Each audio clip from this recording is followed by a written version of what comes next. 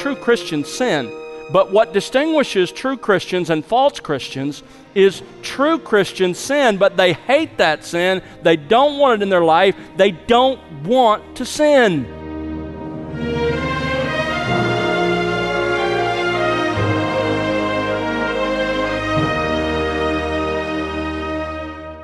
Welcome to The Word Unleashed with Tom Pennington. Tom is pastor-teacher at Countryside Bible Church in Southlake, Texas. Are you actively pursuing holiness? What effects do your daily choices and actions make in your becoming more and more like Christ Jesus? Hello, I'm Bill Wright, and Tom has part 7 for you of his current series, The Believer's New Relationship to Sin.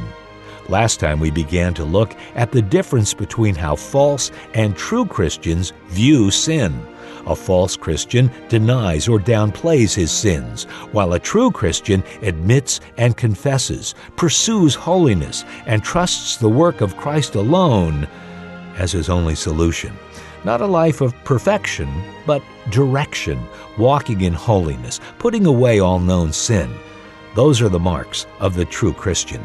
Is that true of you, friend? Are you someone who hates sin and is willing to do whatever it takes to rid your life of it? Let's find out more now as we join our teacher on The Word Unleashed. I encourage you to take your Bible and turn with me to 1 John chapter 1 as we continue to work our way through this letter. When I was at Grace to You for the 16 years that I served there were a number of occasions for my regular interaction with those who listened to the radio program. One of those interactions was over a 5-year period from 1993 to 1998. It was one that stood out to me because for those 5 years I corresponded with a man who was sitting on death row here in Texas. His name was Johnny Piles. 2 weeks before his execution back in 1998, he wrote me this letter. I want to read not all of it, just a couple of excerpts. I believe this man came to genuine faith in Christ. I served in prison ministry when I was in college and early seminary, and I had the chance to interact with a lot of people who claimed jailhouse conversions. Many of them were not legitimate. They got out and nothing had really changed. But this was a man I believe was truly changed, and you can tell it by the way he owns his own sin and guilt. Listen to what he wrote me. This is May 26, 1998. Dear Tom, I wanted to write and let you know that I have an execution date set for June 15th, 2 weeks after this letter. He went on to talk about the many people who had ministered to him, some living, some dead. He talked about the Puritans. He's thankful for the sovereignty of God, for Reformed theology. He goes on to say, we have a Bible study here on death row, and I have had the opportunity to teach it a few times. And he said, I would ask for prayer for the Bible study, that the Lord would bless it with a man who would teach sound doctrine. He goes on to ask me to pray as well for the mother of his victim. He killed a deputy sheriff while he was committing a burglary. And he asked prayer for the deputy's mother. He's convinced in his letter that she's harboring a great deal of hatred and bitterness toward him. And he says, pray that she will not find peace in my death, but that she will find it in the Prince of Peace, Jesus Christ our Lord. When I consider the effects of sin on others, I think of what my sin caused in her life. I can only thank our Lord and God for the forgiveness of our sins in Jesus Christ. I know that the consequences of my sin have not been removed. I don't like the idea of being executed, but I'm anticipating the event with great joy, for it is a date of departure with heaven as the destination. And there I will be in the very presence of my Lord and Savior, Jesus Christ. Love, Johnny. He finishes with a P.S. In heaven we will meet. In his last public statement on the day of his execution, Johnny expressed his deepest regret to the family of the man whom he'd killed. He asked their forgiveness, and he shared his faith in Jesus Christ. He finished that public statement with a very interesting observation. He said this. He said, neither, I should say, human nor divine justice can be satisfied without my death. Neither human nor divine justice can be satisfied except by my death. That is the spiritual point that we learn in the text we come to this morning in 1 John chapter 2, that divine justice can only be satisfied by either our death or the death of someone in our place. Just to remind you of the context of this letter, John wrote this letter to give us assurance that we're truly Christians. And in the letter as a whole, he presents three recurring tests of eternal life. And he does so in three movements. So these three tests come back in three movements, all three tests recurring in each of those movements. We're studying the first movement that runs from chapter 1, verse 5 through chapter 2, verse 27. And in this first cycle, the first test is this: you can know that you are truly a Christian, you can know that you have eternal life because you now have a new relationship to sin. You can look at your life and you can evaluate the legitimacy of your profession of faith in Christ by your current relationship to sin. It ought to be different than before you came to know Jesus Christ. Now, this test is based, as I've noted for you, on two fundamental biblical truths. The first is found in verse 5, and that is God's essential nature of holiness. God is light, and in Him is no darkness at all. God is perfectly holy, and there's not even a hint of sin with God. And that produces a second reality. When you truly come to know this God who is light, there is, in the true believer, a new relationship to sin. That begins in chapter 1, verse 6, and runs down through chapter 2, verse 6. Now, the believer's new relationship to sin is shown in several ways. We've seen three of them so far. First of all, it's shown by the pattern of his life in verses 6 and 7. Is he walking as a pattern in darkness, that is in sin, or is he walking as a pattern in the light? Doesn't mean he's perfect, but what characterizes his life? More light or more dark? You can look at the pattern of a person's life and see if they have this new relationship to sin. Secondly, in verses 8 and 9, this new relationship to sin is shown by an admission of inherent sinfulness. We're not talking about acts of sin here, rather. We're talking about the willing admission that I am a sinner, and that's why I sin. Before Christ, it's the admission of what we studied together, what theologians call total depravity, that every part of my being has been affected by sin, and I can't operate without expressing that because I am inherently sinful. As David said, I was conceived in sin, and it was in sin that my mother gave birth to me, meaning I've just been a sinner since the beginning. When you come to Christ, you receive a new nature, but you still have your sinful flesh, and true believers admit that. They admit that sin is still an ever-present reality with them, but they don't tolerate it. Instead, verse 9, they confess that sin.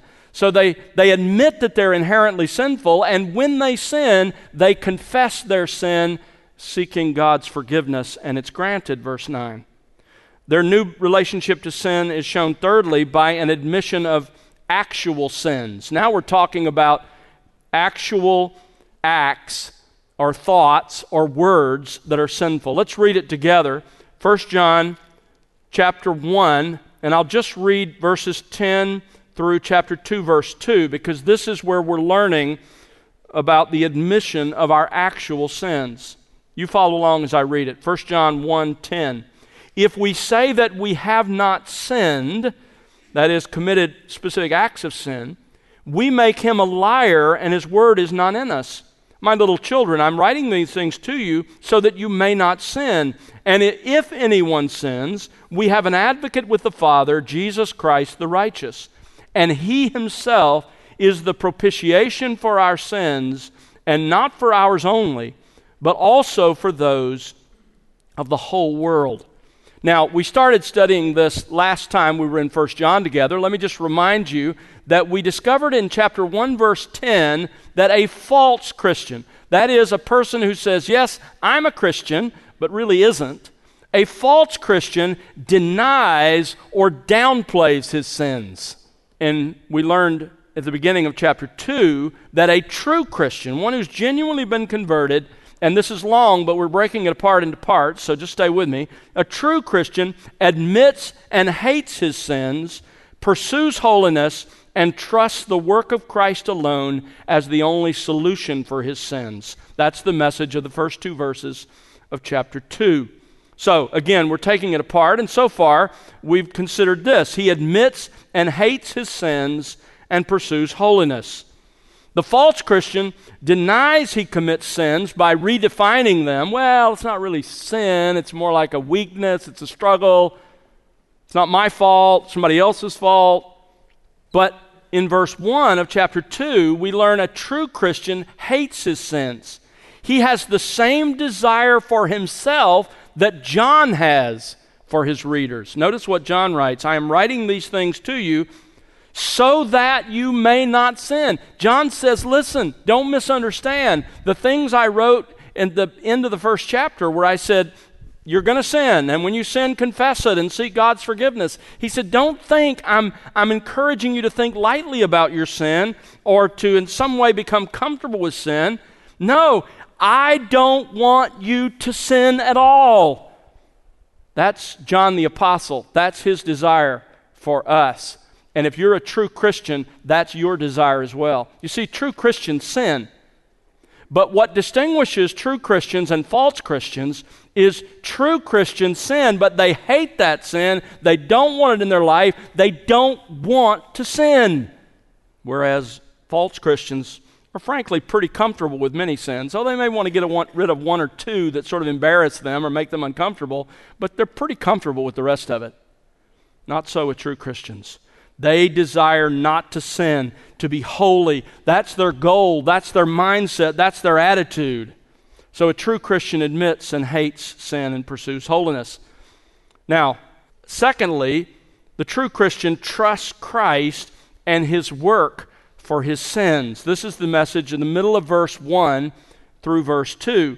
He trusts Christ and his work for his sins. This verse and a half touch on 2 aspects of the work of Christ. When you sin, you should fall back on these realities about Christ. First of all, we trust in his intercession as our high priest. His intercession is our high priest. Notice verse 1. If anyone sins, and we do, we have an advocate with the Father, Jesus Christ the righteous. Literally, the Greek text says, if anyone sins, we are having an advocate. This is Christ's constant activity in heaven. He is an advocate. He's a friend who speaks up on our behalf. This refers, of course, as we noted, to Christ's work as our high priest. And the primary focus of his work as our high priest today is his intercession. Romans 8:34, who is the one who condemns? Christ Jesus is he who died, yes, rather who was raised, who is at the right hand of God, listen to this, who also intercedes for us. Hebrews 7:25, he is able to save forever those who draw near to God through him, since he always lives to make intercession for them. So what exactly is Christ interceding on your behalf for? I noted these last time, and I'm not going to develop them. I just want to remind you of them because we need to finish this thought together. So here's the nature of Jesus' intercession. Here's how he intercedes. He entered the true Holy of Holies and presented his perfect sacrifice on your behalf to the Father. He prays for the eventual salvation of all the elect. He defends us against all the charges that Satan brings. He prays for our sanctification. He prays for and supplies grace for us in our trials and temptations. He prays for our spiritual protection and our perseverance. You're going to make it into his presence because of the intercession of Jesus. He sanctifies or sets apart, makes holy our prayers, our worship, and all of our spiritual activities to make them acceptable to God. And he prays for the eventual glorification of all of his people. Not one of his people will fail to make it to glory. That's what he intercedes. Now, before we leave this point, and the reason I wanted to remind you of that is I want us to consider what does he argue? I mean, think about this. If you're Christ and you're our advocate in heaven, when we sin, what does he argue? He doesn't say, oh, they're not guilty. He can't say that because we are when we sin. So what does he argue? Let me give you the arguments of his intercession. Here's the basis of his arguing with the Father for our forgiveness. They're right here in this text. First of all, he argues his own relationship with God. Notice verse 1 says, if anyone sins, we are having an advocate with the Father. That same expression, with the Father, occurred back in chapter 1, verse 2. Our advocate enjoys an eternal relationship with God. That's the point. This preposition with here is not the normal Greek preposition for with. It literally means to or toward. It's used in John 1:1 to describe Christ. It's used in 1 John 1:2 to describe Christ. It has the idea of face to face. It means he has an intimate relationship with God. Well, there's a good starting point for his being our advocate, right?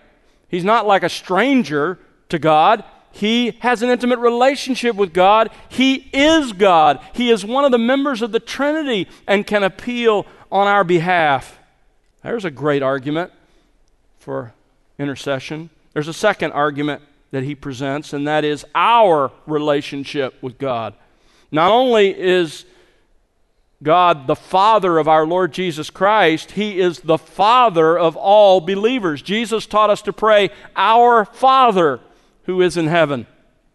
So Christ, our advocate, reminds the Father that we are no longer strangers. We're no longer his enemies, but we are in fact his adopted children.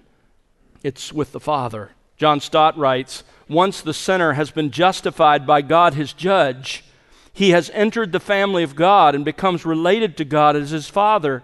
If he should sin, he does not need another justification from the divine judge. He's a child of God. He needs his Father's forgiveness. Listen, Christian, do you see how big this is? When you sin and when you feel like you have no right to go back to God, remember that Christ has become our advocate, and in Christ, God has become and always will be our Father. That's his argument. A third argument is Christ's salvation of us. Christ's salvation of us. Notice again verse 1, if anyone sins, we have an advocate with the Father, Jesus. Of course, that's our Lord's human name. He became man. He became one of us, and therefore he understands us. But there's more here than that.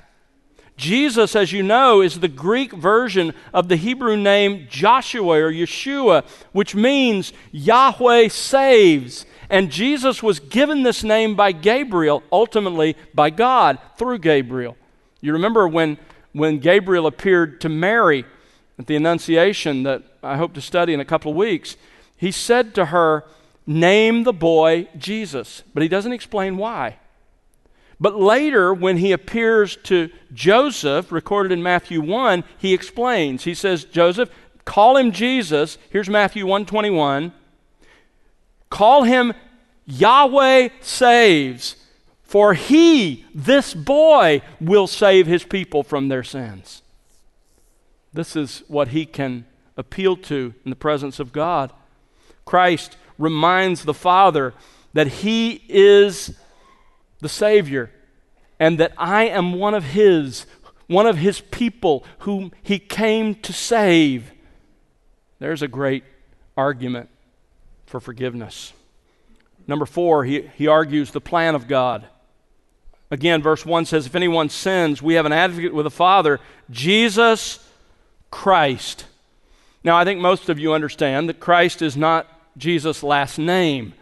It's a title. It's Christos. It's the Greek translation of the Hebrew Hamashiach, or Messiah. He is the anointed one, is what it means. The one God anointed for this very purpose. In other words, he can say, God, this is your plan.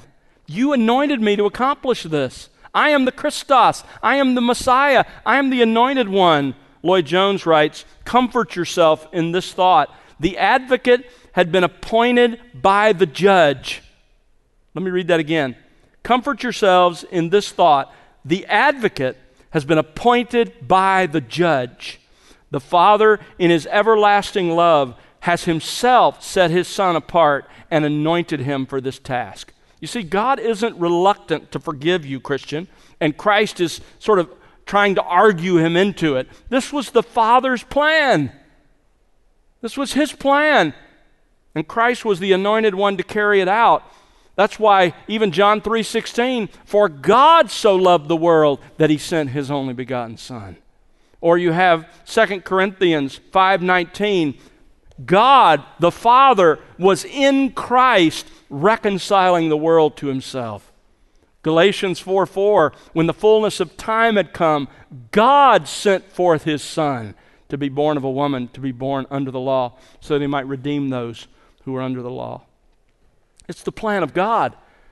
And when we sin, Christ can argue that he is the Messiah, the one God appointed to accomplish this purpose. Number 5, he argues his own righteousness. If anyone sins, we have an advocate with the Father, Jesus Christ, the righteous.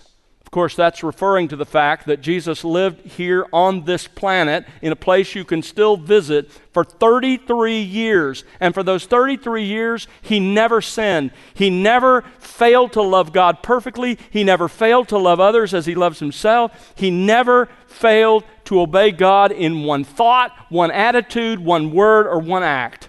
33 years. He is the righteous.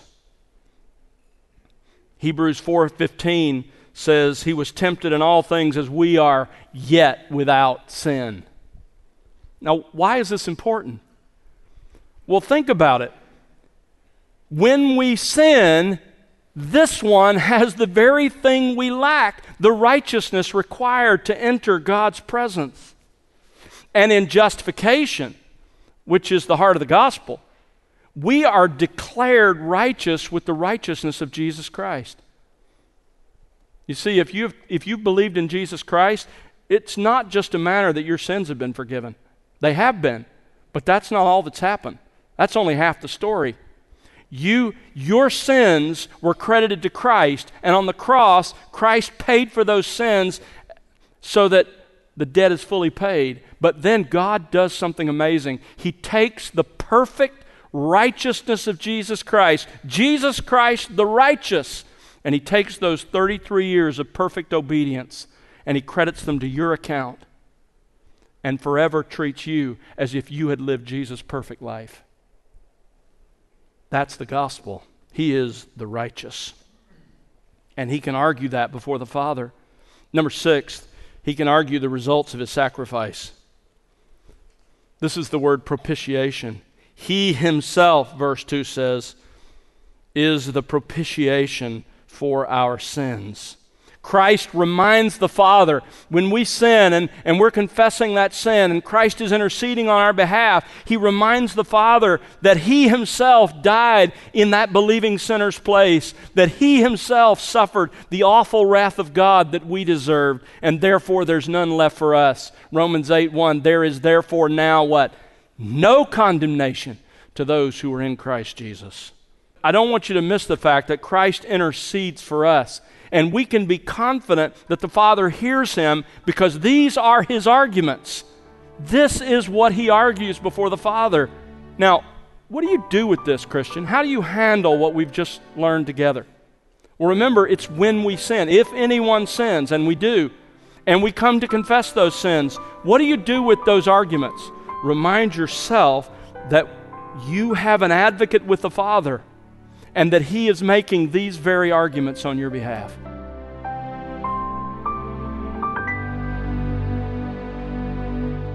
That's Tom Pennington on The Word Unleashed with part 7 of his series, The Believer's New Relationship to Sin.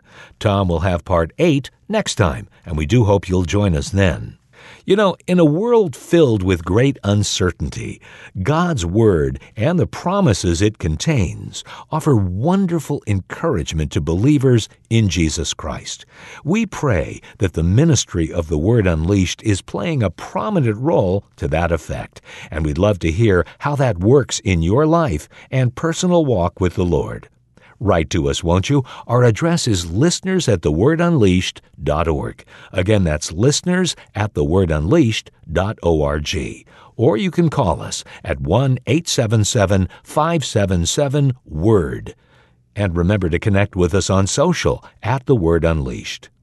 We also invite you to visit thewordunleashed.org, where you'll find other resources, including additional radio series from The Word Unleashed. That's all at thewordunleashed.org. And now for Tom Pennington and the entire team, I'm Bill Wright. Thanks for listening to The Word Unleashed, exalting God's glory, explaining God's truth.